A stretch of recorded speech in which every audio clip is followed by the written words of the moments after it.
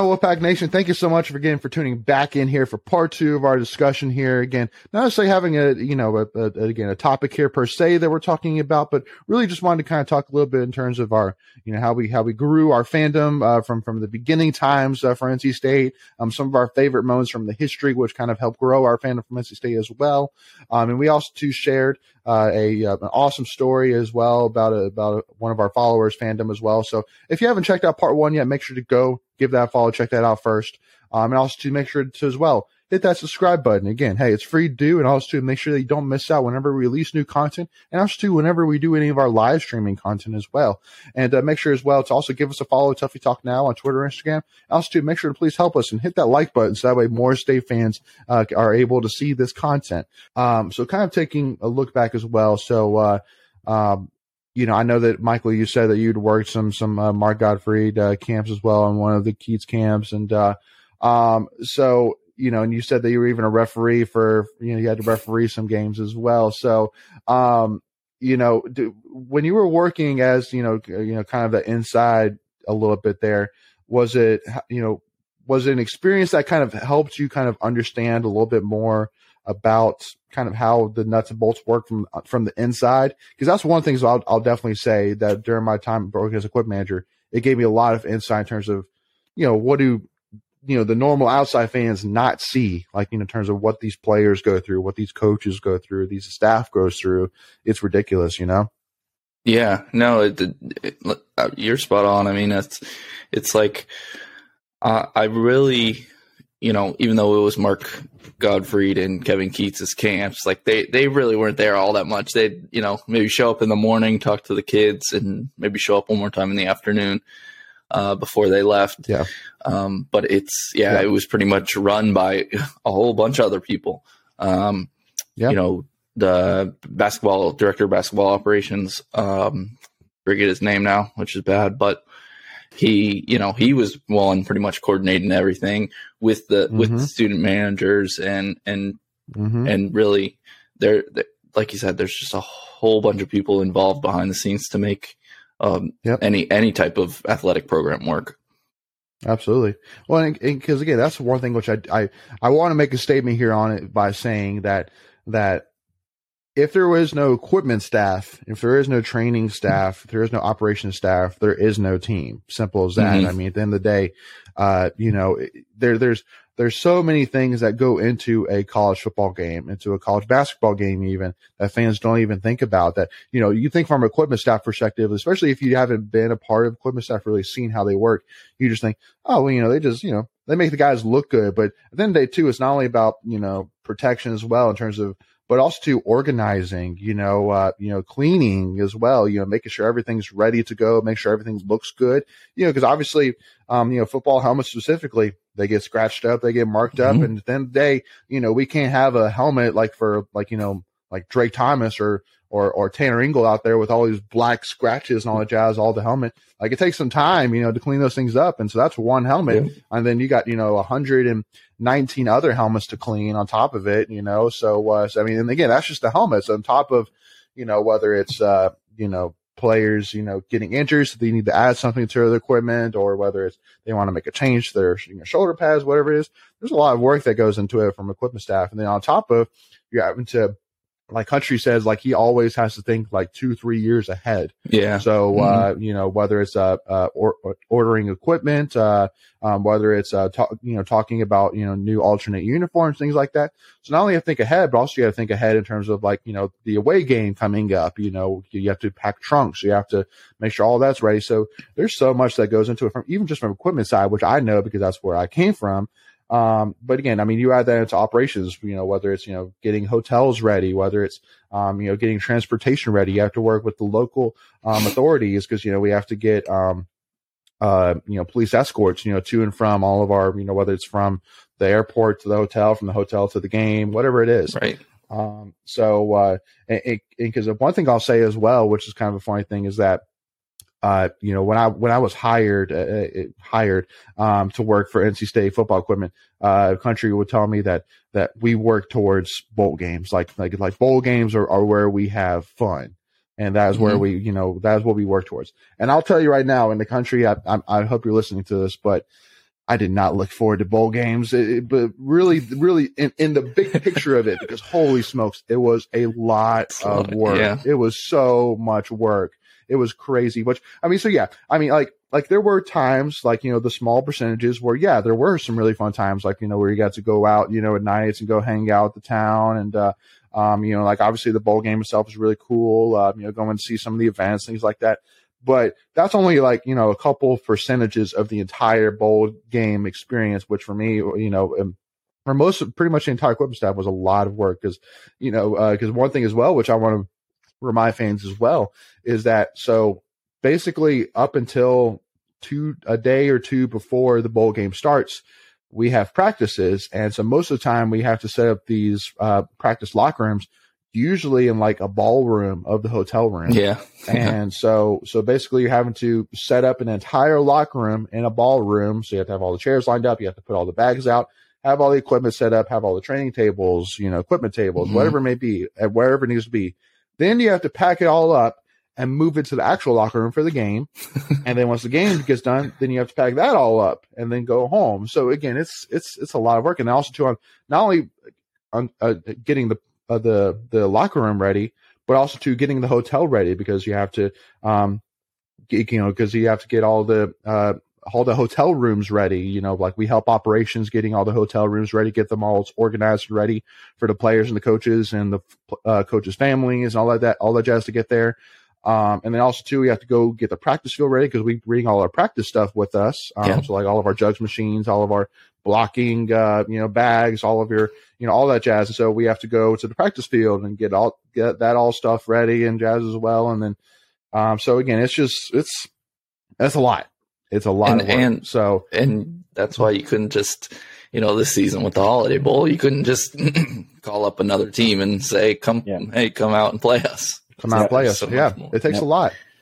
It takes a lot. And so, and again, too, I mean, I feel for the equipment staff and for all the staff that put all this work in, you know, but I mean, obviously the players as well, there's no doubt, because they put hours in, they took time away from their families, as well. But again, I even want to put a huge shout out to the operations staff, the equipment staff, and the training staff that, you know, did all this time. Also too, preparing, thinking, spending time away for that result that you did all this work for to not even take place, you know? So it's so, yeah, so it was a lot, but, you know, so let me ask as well, because, you know, obviously one team in specific that I'm sure will always bring up maybe some stories, and maybe we'll bring some stories to mind. UNC down the road. I mean, I know for me, I have a couple of stories off the top of my head that come to mind, you know, that are, that I always think of when it comes to UNC. Now, the one thing which I will say is that in terms of any cuss words or any of that jazz which were involved in any of those stories cannot be shared here on Tuffy Talk.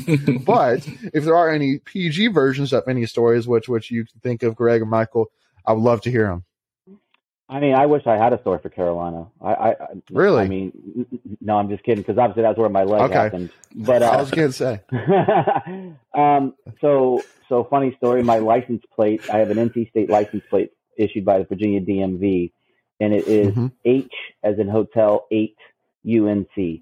So my license plate says hate UNC. Nice. And I actually saw my brother from another mother. His was UNC hate, and so he actually lives in Northern Virginia too. So I was like, nice. that's my plate. So like we always like every time we'll see each other, we'll throw some wolves up. Yeah. But yeah, that's really my big one for UNC. Yeah, my license plate it runs deep. Of course, you know the leg story. A few years ago, we went to we actually went to Chapel Hill. The first time I'd actually been to Keenan. That was when Reggie scored the winning touchdown in overtime, and then the brawl happened in the end zone right after that. So so that one was but honestly, I was just thinking about this like this year. I've never been to a UNC basketball game. Really? Yeah, never been to UNC or Duke. But actually I'm going to go this year to the UNC game. So obviously we're living in Northern Virginia, we only come down for the weekend games. So unless it falls on a weekend, we don't normally make it. So this is like the first time that UNC is going to be on a weekend in a while. They usually typically are in the middle of the week at 9 o'clock. By the way, I hate 9 o'clock tips. That's like the worst time ever for a basketball game. But yeah, those are probably my few UNC stories that I got. Yeah. Michael, you got any for us? And don't be, because if you say no, don't worry about it. No, I got plenty. I mean, I remember yes. Not so much in football until like Russell Wilson, and he pretty much dominated Carolina, which was awesome. But in basketball, just like losing to them every single year, just twice a year. And then that 1 year, Sidney Lowe won. That was awesome. And then, over the last couple of years, we've been more successful, which is good to see. The football game in Keenan that Greg, you mentioned, I was at that game too. That was an awesome game. What else? Well, I mean, I know we're talking about Carolina, but also I have plenty of Duke stories too. I was at both I was at 2 of the 3 court stormings. One is a student, one is just a fan when we beat Duke at home. And then I was also at, I think I've talked about it before, the game in 2017 in Cameron Indoor. I had a friend who was at Duke, and he got me and another one of my friends from state into the Cameron Crazy section. But he was like, you guys have to wear blue if you want to get in. Like, they won't let you in if you're wearing anything other. So we just wore blue shirts and got in, but we're still cheering for NC State. And that's one of my favorite memories, because that was the first time we won in Cameron in years. So. Yeah. But did we though? What do you mean? Technically, it never happened. You're right. Never happened, right? Technically. What are you talking about, Mike? That's true. In our minds, it always happened, though, right? Yeah. Oh yes. Yeah. I still got the ticket from that game. No, that's awesome. And I have the their like chant cheat sheet. Actually, because they hand it out to the students. I still have that.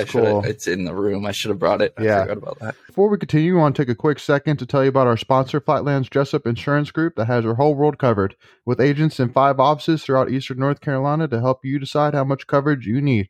Offering policies for home and auto, recreational vehicles, commercial, crop, health, life, and employee benefits. They are able to combine options to find a comprehensive solution that works for you.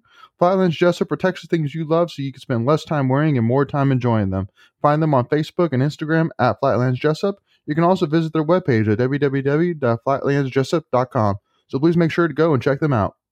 See, that's the thing is that I think that like for us, like for example, like we I don't like using the word hate. My mother always told me to not use the word hate. But I we all really don't like UNC. And so, but I think for Duke, it's like, we don't like Duke, but it's like a respect there. It's like, for the most part, for most State fans, I'm sure there are some State fans who really actually do not like Duke at all. But, for me, like I would definitely love to go to Cameron Indoor Stadium, just because, I feel like for any sports fan in general, it's like you got to go, because then there's no doubt it's one of the premier experiences in sports, period. Like, it's got to be. And so, but obviously right now with Coach K being there, it's way too expensive for my pocketbook. Even for any kind of non-conference game, it's still way too expensive. So I definitely love to get there. Too. It's so small. It's crazy. Really hard. It's like trying to get tickets for Dope baseball, for state baseball. Right. It's just really hard. But it's beautiful though. Again, it's such a beautiful stadium though, really, or arena, whatever it is. But now it is right now the Dean Dome, is a different story. First of all, parking there is atrocious, to say the least. But also so both times which I went, one was for a state game, one was when they played Miami, actually during the same year. I think it was back in 2019. Both times we sat in the upper sections. And for those who have not been there or haven't sat in the upper sections, it is literally like walking like straight up, it's literally like walking straight up. Seriously, those stairs go straight up. So it is a hike walking up those steps to in the Dean Dome. But also too, one of the annoyances as well is that, so in 2019, when we lost at UNC, so I went with my wife, and so things weren't looking well. So I was like, hey, let's go and get out of here, before, fans get out here or whatever. So we took the bus from one of the villages nearby where we had dinner, and we just left the car there, and we took the bus from there to the Dean Dome. And well, so for those State fans who haven't been to a game or don't know this, the buses don't run until the clock hits 0.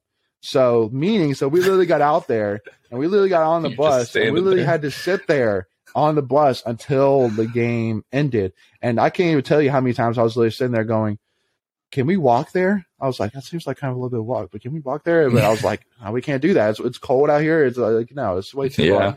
So we literally waited there until basically the game hit 0 and enough fans came out for the buses to start moving. So that was like an extra, like, just stab in the heart, for all of us State fans that had to lose that game. We had to basically wait there for fans to join us to leave. I would pay the premium Uber price. Yeah, no kidding. Could have done that to get the heck out of Dodge. So let me tell you guys one of my favorite UNC stories. Well, actually, I got 2 of them actually, but I'll give you my favorite one first. So I'm sure a lot of my close fans have heard this as well, but I'll share this. So back in 2014, this was my second year as a football equipment manager, and so it was actually in 2014.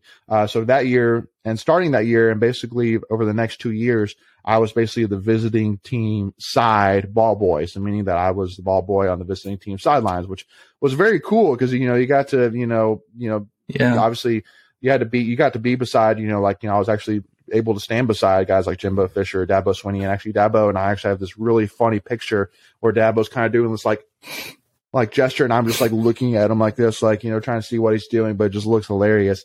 I actually, like Sammy Watkins, he actually almost ran me over one time as well. So that was kind of cool. But also too, so 2014, we played at Carolina, and it was before the UNC team ran out of the tunnel. And so me and my partner, we were standing at like 25, 30 yard line, give or take, on the UNC tunnel side of the field. And we were just standing there waiting for, things to start rolling and all that jazz so we can get in position. And Marquise Williams, who was the quarterback, was walking out because he was one of the captains with one of the offensive linemen who was also the captain. And so they were walking down the UNC sideline, walking to the 50-yard line. And so at one point, I look his way and him and I make eye contact. And then we just kind of held eye contact. So he kept walking, towards, basically to cross my face, and we just kept on having eye contact. Well, so at one point, once he started getting close, I just started going, "Hey, what's up, Marquise? What's up, bro? What's up?" Like, just like, what's up, bro? Like, how's it going? All that jazz. And literally after he crossed me, he literally turned around to keep staring at me. And it was kind of not necessarily I'm going to beat you up. Like, it was serious, stare, you know what I mean? And so at some point, and then eventually he turned back around and went to the 50-yard line and all that jazz. Well, so, for all I know every State fan knows how that game went for him, unfortunately, which, he got the crap beat off. He got the crap beat off him that game. Yeah. So it was actually, and so the funny thing is that, UNC got the ball to start for the second half, if I'm not mistaken. And so I was standing in front of the UNC offense because basically we kick off with our ball. And then I have to go get our ball after the kickoff for the UNC football to get thrown in. So I'm waiting there, and then all of a sudden Marquise, I didn't know it was Marquise at the time, but somebody had gone, basically hit me right on my shoulder. And of course, when you're standing on the visiting team sideline and you feel, you immediately go, "Oh my God, am I about to get beat up? What's going on?" And I turn around and it's Marquise, and he goes, and so for anybody who hasn't heard Marquise talk before, he's a very big guy that has a higher voice than you expect, which is, I always got a big, laugh out of, but he was like, so he tapped me, so he went like that. He's like, "Hey man, so I was just messing with you earlier, right?" And I was like, I wasn't really sure, man. We were into a stare off there, and he was like, "Oh yeah, no, man, we're just here to have a good time, man." And so that was always really funny. Well, so to kind of add on to that, so in 2015 they came to State, and same thing, I was on the visiting sideline, and so unfortunately, so going into that game, the one thing I was thinking about was, man, I need to go, say hey to Marquise again, just because, I mean, we had such an epic, story from the year before. Well, unfortunately, I didn't, know that it was going to start off as shaky as it did, where basically, I mean, UNC, I think, got up like 14 or 21-0 on us, without even blinking an eye. But I was like, you know what, forget it. I'm going to go do it anyway. And so at one point, Marquise comes off the sidelines. He puts his helmet on one of on the bleachers or whatever. And I go over to him, Marquise, and I was like, hey, Marquise, I don't know if you remember me, but last year we had one of the most epic stare-offs in college football history last year. And I still remember it. I wanted to come over and say, hey. And he was like, hey, man, of course I remember you, man. How you doing, man? I hope you're doing well. And so we actually get into chatting. Well, so the funny thing that happened, I didn't know at the time, was ESPN. I think that game was on ESPN. And one of the ESPN cameras actually got us talking on TV. And so I still remember, like all my family giving me crap going, why are you talking to them? They're whooping our butt right now. You're there talking to them.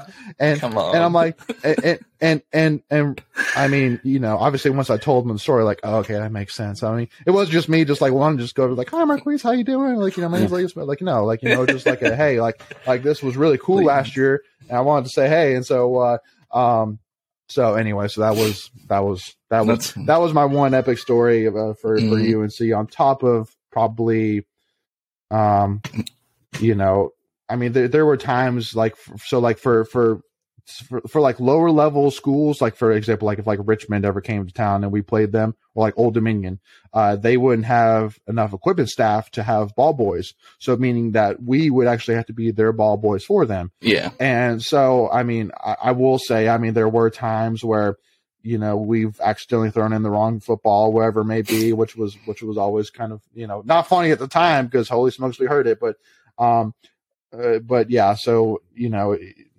obviously, things were fine. Didn't really go off of that, really big deal. But anyway, so that's kind of my one big story. But anyway, so I guess the one other thing as well is, so, we're kind of rolling into the end here of our second part here. So Michael, I'll kind of ask you this. So if you had to describe a State fan in 3 words, Michael, what would you say? If you had to describe what it takes to be a State fan in 3 words, or describe them to me. Passionate. Have some thick skin, and at least for right now, you got to be very patient. We've had some sustained success before, and it feels like we're getting back there with football. Hopefully basketball can follow up. And obviously all the other sports that we're doing well in, that have just, it just takes time. Okay.